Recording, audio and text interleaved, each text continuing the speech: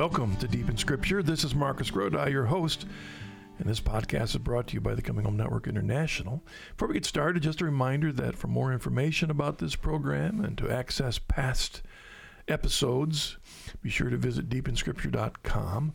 And also, if you'd like to submit questions or offer feedback, we'd love to hear from you. So you can go to the same website and send us an email at questions@deepinscripture.com, or you can find us on Facebook or Twitter. Thank you for joining us on this podcast. We call this the Hard Verses Podcast. It might be a strange name for those of you just tuning in for the first time, but what we're dealing with is the reality that there are scriptures that are not always easy to explain, particularly given a Christian's particular tradition.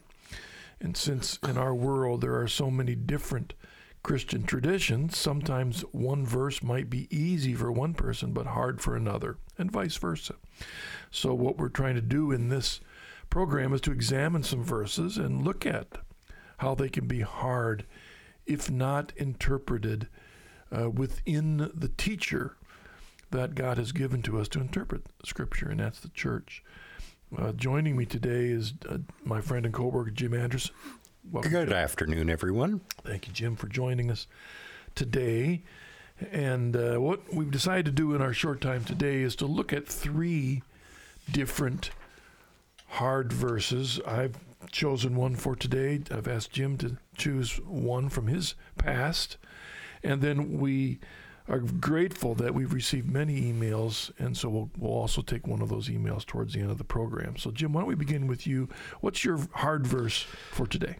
My hard verse is the story of one of the early Israelite judges who, through his own mouth, got himself caught in a catch-22.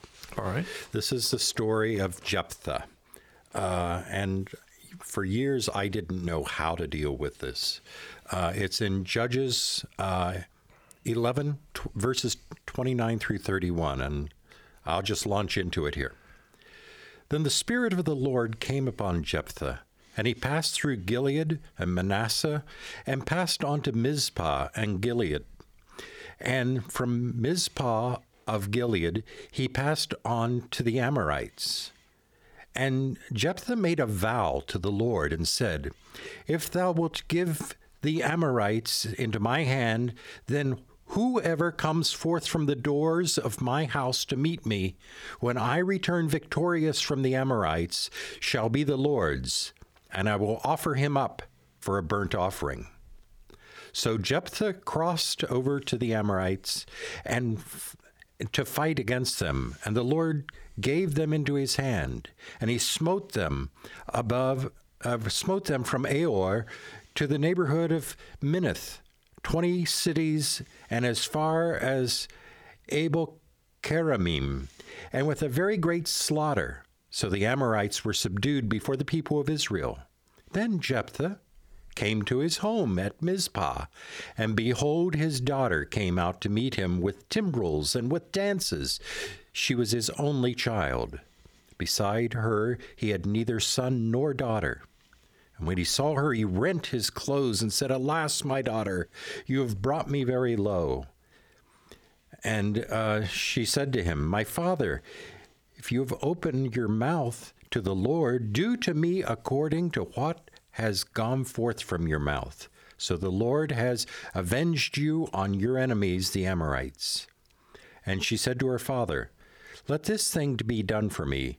Let me alone 2 months, that I may go and wander on the mountains and bewail my virginity, I and my companions." And he said, "Go." And he sent her for 2 months, and she departed with her companions to bewail her virginity upon the mountains. And at the end of 2 months she returned to her father, who did with her according to his vow which he had made.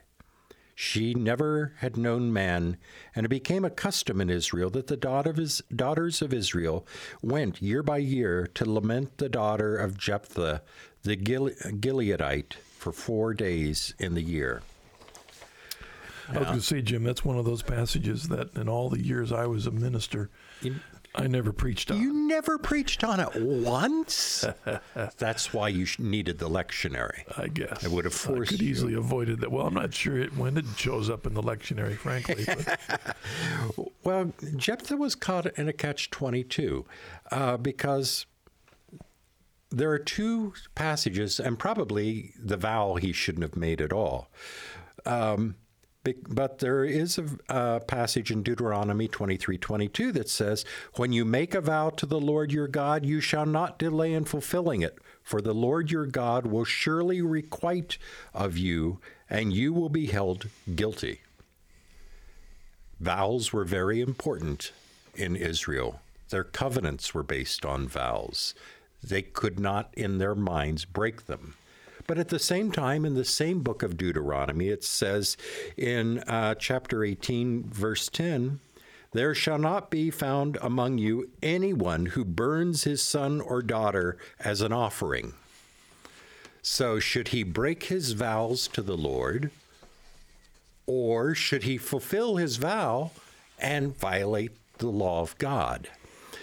And he chose not to violate the vow, which he probably felt was the stronger commandment. What do we make of this?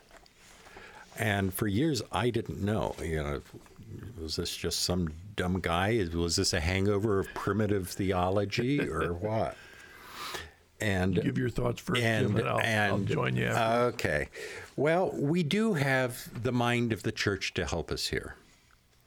St. Thomas Aquinas, in his writing, says that if a vow entails an evil result, such as the case of Jephthah, then we must not keep it, because the very nature of a vow concerns good, or more specifically, a better good, and not something sinful.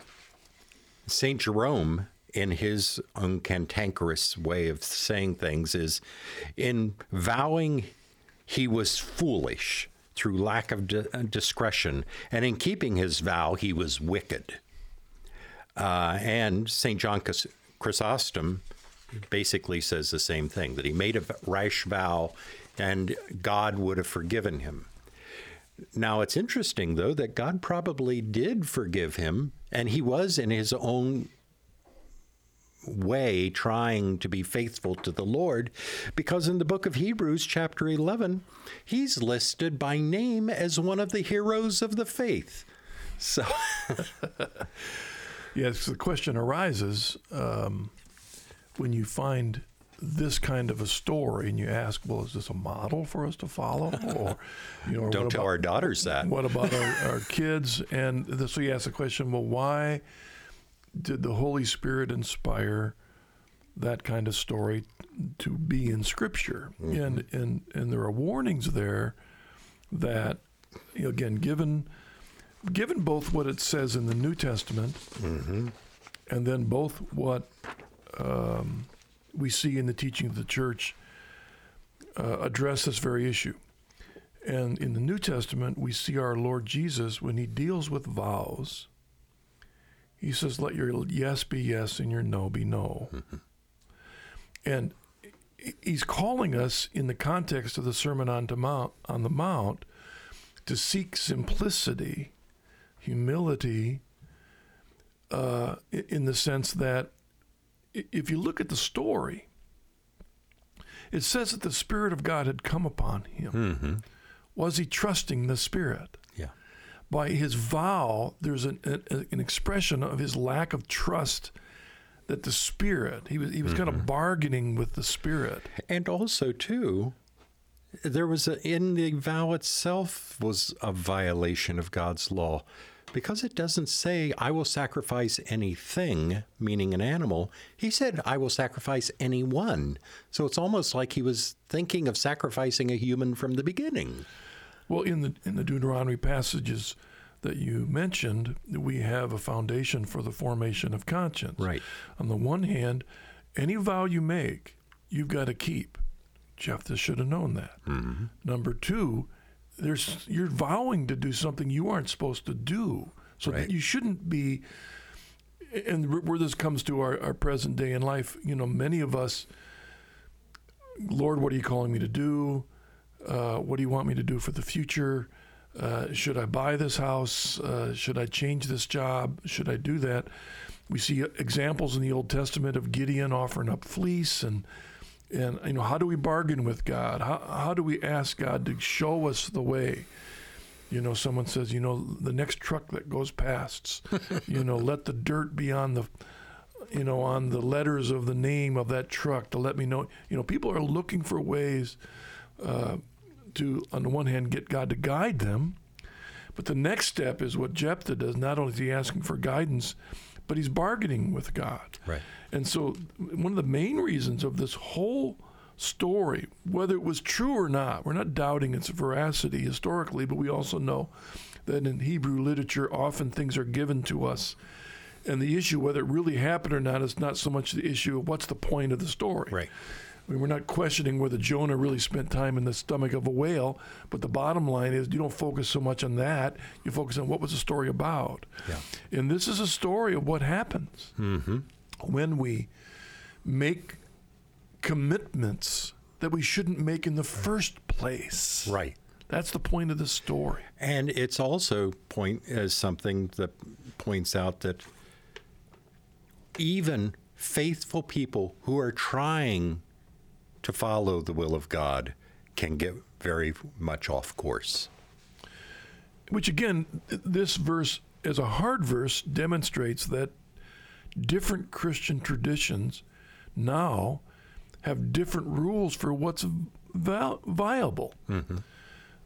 We have pro-life and pro-choice Christian traditions now. So for some Christians, the idea of aborting a baby is okay. So someone could literally make a vow that, Lord, if you see me through this, I'll abort my child. Yeah. Or if Lord, if you straighten out, I'll let my wife abort her baby.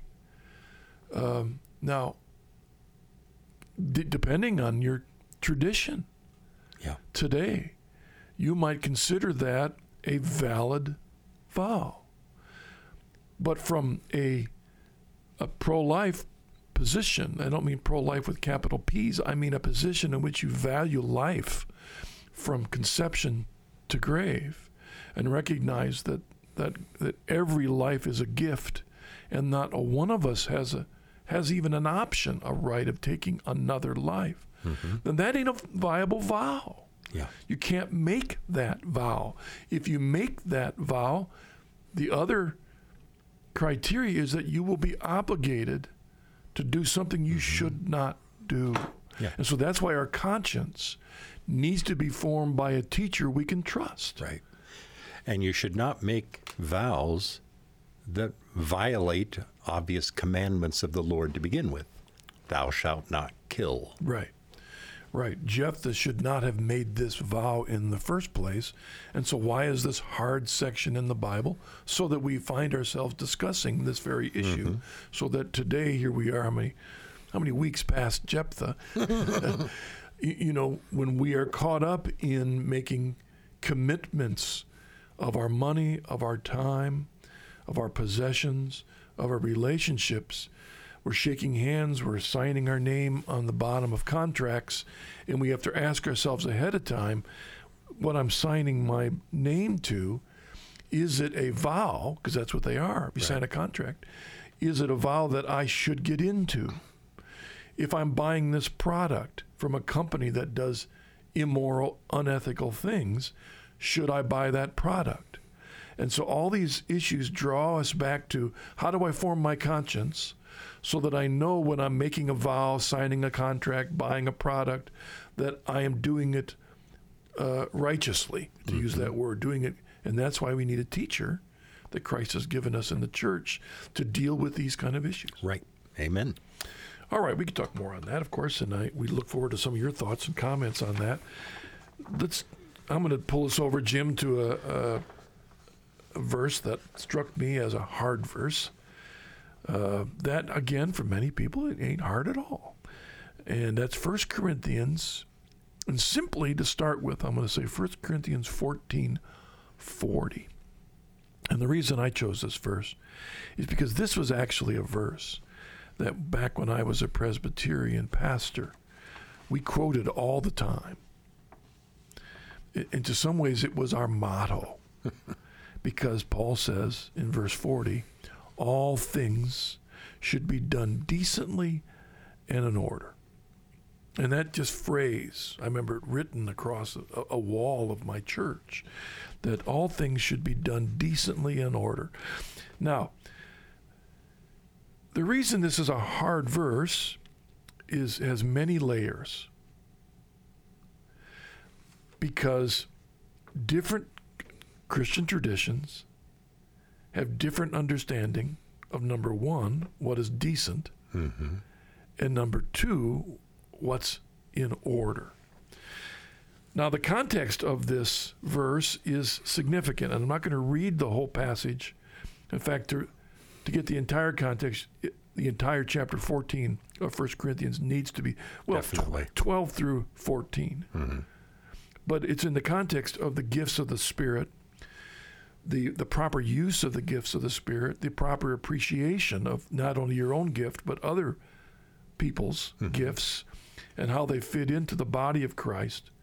And then there were some gifts that were more visible, more fantastic than others. Some that would potentially be more disruptive than others. Disruptive in worship, and there's the context here, is in the liturgy. And verse 39 comes as a summary of all that comes before, when Paul says, so, my brethren, earnestly desire to prophecy, and do not forbid speaking in tongues, but all things should be done decently in order. So you have two sides of the conundrum that we see across the spectrum of Christianity today. On the one extreme, you have those that emphasize verse 39 without mentioning verse 40, and that is earnestly desire prophecy and do not forbid speaking in tongues. So you have the hyper-Pentecostals, those that believe that unless you speak tongues, you're not saved, who allow anyone to stand up and worship to give whatever prophecy comes to their mind that they believe the Holy Spirit has just dropped into their head, like Jephthah, wondering if we thought it was the Holy Spirit giving him this vow or not. Or the other extreme, which is where we were in our Presbyterian church, we kind of ignored verse 39 and just were very, as we were called, the frozen chosen. Very decently, parliamentary procedure in every meeting. The worship service, no one was really, if you raised your hand in worship, somebody wondered if there's something wrong with you. So there was that struggle between the two, and so the hardness comes from how you balance those two perspectives. And in my background, it's interesting. I was Lutheran, but I was also involved in the Charismatic Renewal. So on Sundays, my worship was liturgical. Then at the prayer meeting, it would be more Pentecostal. So you deal with it by compartmentalizing it. Yes, well, that some would say is the interpretation of verse 40. In other words, number one, what's decent.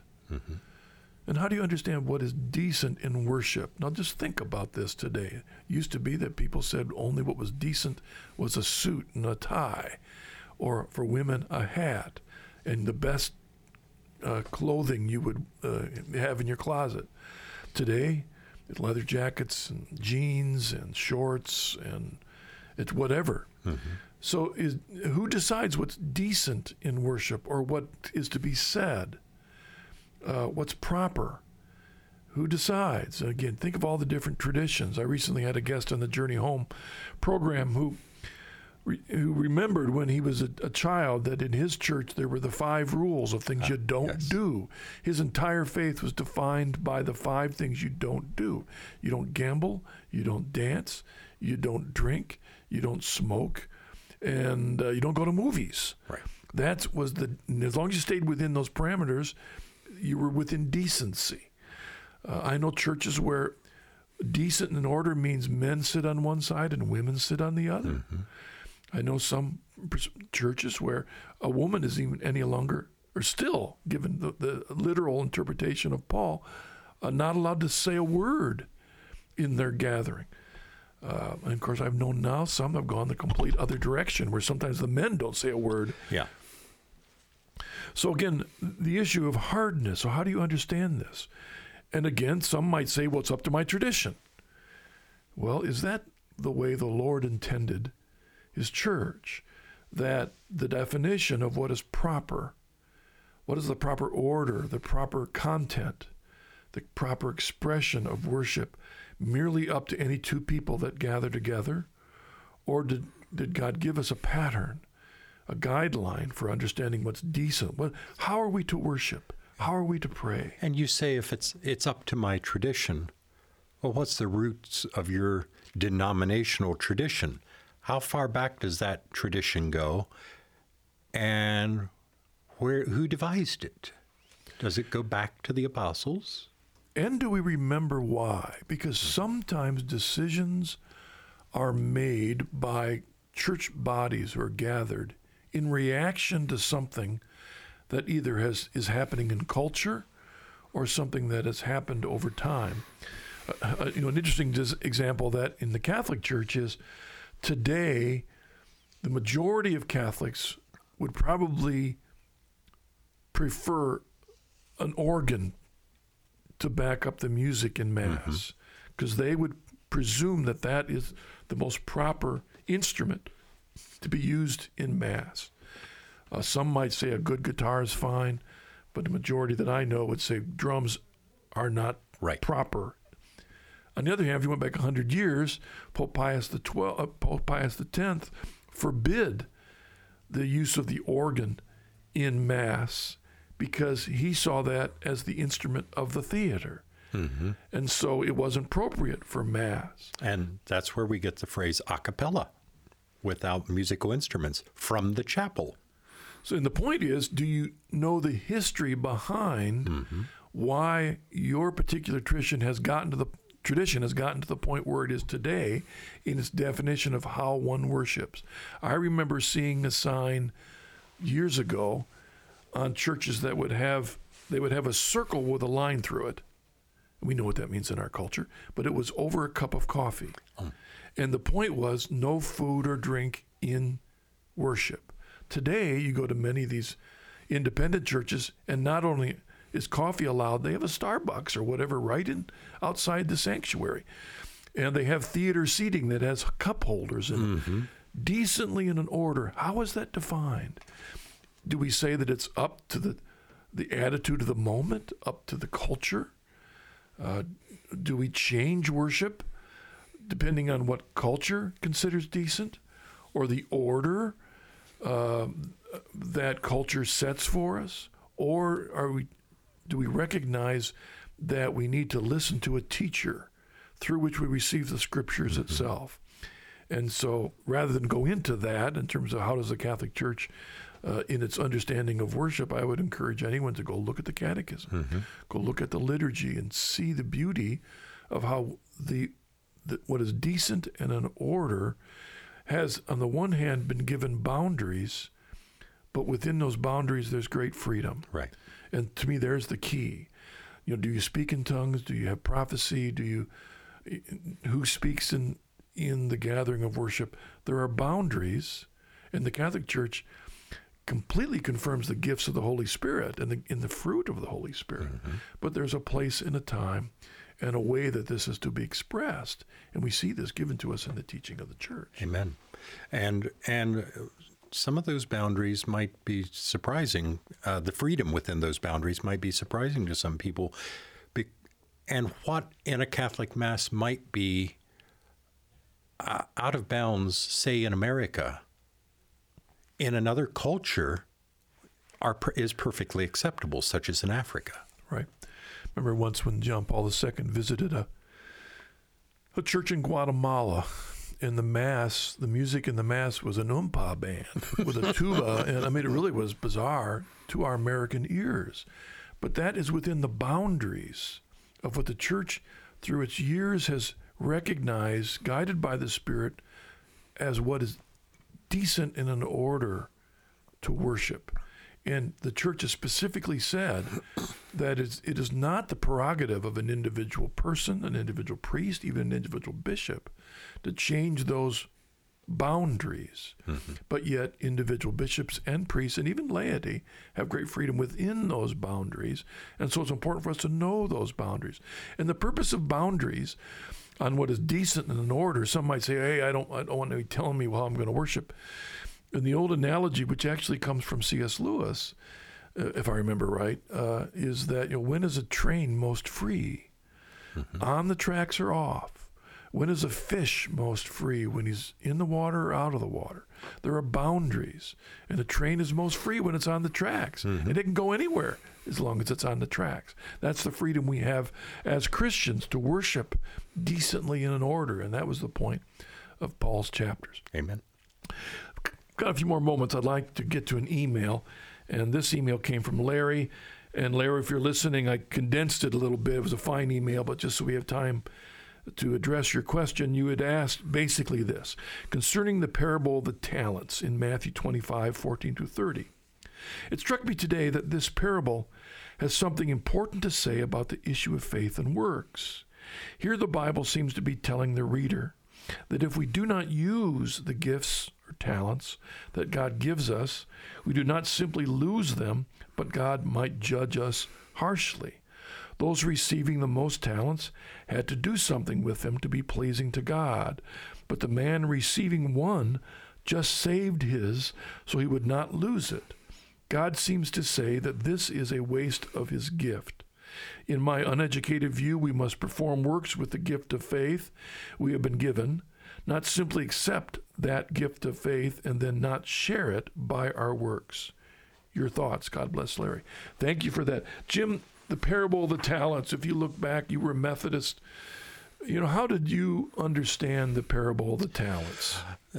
From my background, works were necessary, but they were seen as a fruit of God's work in our life. It was part of our sanctification. All right.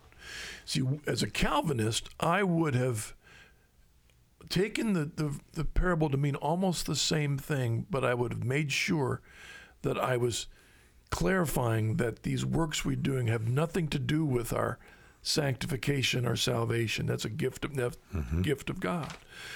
But we would have interpreted that passage as trying to discern what it is God's called you to do with your life, and whatever it's called you to do, you offer to Him. And you recognize that it's a gift of God and that you are to live that out. All right. Also, we would have interpreted those talents as usually in the context of evangelization. We've been given a gift. Now we've got to give it away. And unless we share our faith with others. So it was not a works per se. It was a proclamation of the gospel. Some people are given more opportunities. Some people are given more gifts for evangelization. The guy given 5, the guy given 2, the guy given 1. The point is, every one of us has gifts to share, some more than others. It's not the amount, but it's how faithfully we use them.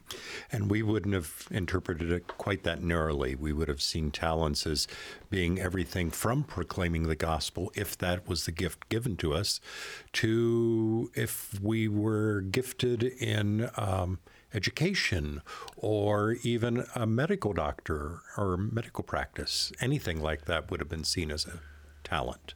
And as a hard verse, the problem with it is that parables like this can be used to promote almost anything. In other words, men can use this passage as an example of financial investments. So in other words, you can't get unless you give. I've heard people use this passage to say, if you want God to bless you, you've got to give. And if you want 5 talents worth from God, you've got to give 5 talents. If you want to give 2, you're going to get 2. The one problem with that is it turns the giving into almost manipulating God. Yeah. I'm doing this because I want to get, and that's a wrong attitude to have also. Yeah. And, once again, this is why our interpretation needs to be guided by a wider and a more authoritative understanding of what life is about. What is our calling in life?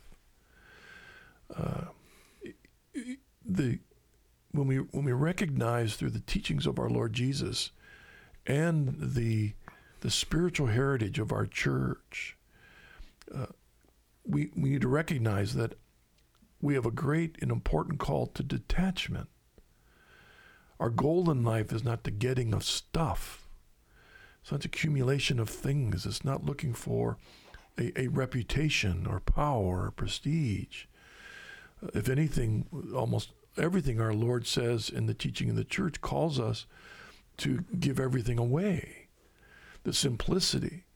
But recognizing that God does have a plan for our lives. It doesn't always come to us on stone tablets the way it came to Moses, but that we have opportunities to serve him. And often those opportunities are not as visibly apparent, like I've been given $100, now how do I invest it? Or I have talents that I can use. These gifts might be that person over there that needs our help. Mm-hmm. And we might be in a situation where we have great opportunity to use what we have for the good of other people, for the good of sharing the gospel, but for the good of helping people see Jesus through our words and actions. And some of us have been given more opportunity for that. And so if I look at Bill over there that's got a lot of gifts and a lot of opportunities to share, and he's doing a great thing for the Lord, and I don't have it. Well, it's not about me focusing on Bill. It's on me recognizing that I'm only responsible for what the opportunities I've been given, but I need to utilize those for the good of our Lord. Right. And this, to our Protestant brothers and sisters, is not works righteousness. This is a gift given us by God. It's not coming from us. But at the same time, God is expecting us to use that gift. And so it is a good work, as Larry would say. But the grace is coming from God and enabling us to use the gift. There's maybe one more thing about this parable. I'm doing this by memory, but the last verse of this parable says something like, "To him who has been given much, even more will be given. But to him who has been given less, even what he has will be taken away." Mm-hmm. It's kind of a complicated, hard verse in itself. Mm-hmm. We could spend a whole program on that. But I've interpreted this whole passage many times within, again, the boundaries of the rule of faith to understand that, like the vow of Jephthah, that what we want, what we desire, brings with it responsibility.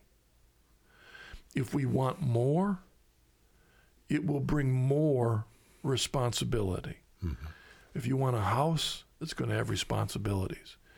If you desire, I just want a small apartment, it's a little less responsible. What you want. If you want to be the richest man in the world, go for it. But can you handle the responsibilities? You want to be president of the United States, go for it. Can you handle the responsibilities? And if you say, Lord, if you give me that, I'll do it the best of my ability. Well, you're ready to live out that vow. The responsibilities come. So it's about measuring carefully what we ask for, what we commit ourselves to, and what comes of that. And I'm reminded of the story of St. Francis, who recognized that he can't handle anything that he had, so he gave it all away. And by giving it all away, he was freed up even more to use the talents God had given him for the good of the kingdom. And that's why so often in Scripture, we see this dichotomy between the things of the world and the things of heaven. And if you desire too much of the things of the world, you will become so encumbered with responsibilities that you're not able to be free to do what you need to do for the good of the kingdom of heaven. And all of that's involved with it. And again, the point of our discussion is you can take one parable and say a lot from it, but is what we're saying within the boundaries of the faith that we've been given to live. Amen. All right, Jim, thanks for joining us You're welcome. today, and thank all of you listening. Thank you. Just a reminder that we want to hear from you. You can email us at questions@deepinscripture.com or leave us a voicemail question or comment by clicking the button at deepinscripture.com. You can also find us on Facebook and Twitter. Deep in Scripture is brought to you by the Coming Home Network, a network of Christian men and women who, in their walk with Christ, found themselves drawn to embrace the Catholic Church. Wherever you may be on your own Christian journey, we invite you to walk, to learn, to pray with us. Please visit our new, freshly renovated website at www.chnetwork.org. God bless you. Look forward to joining you next week.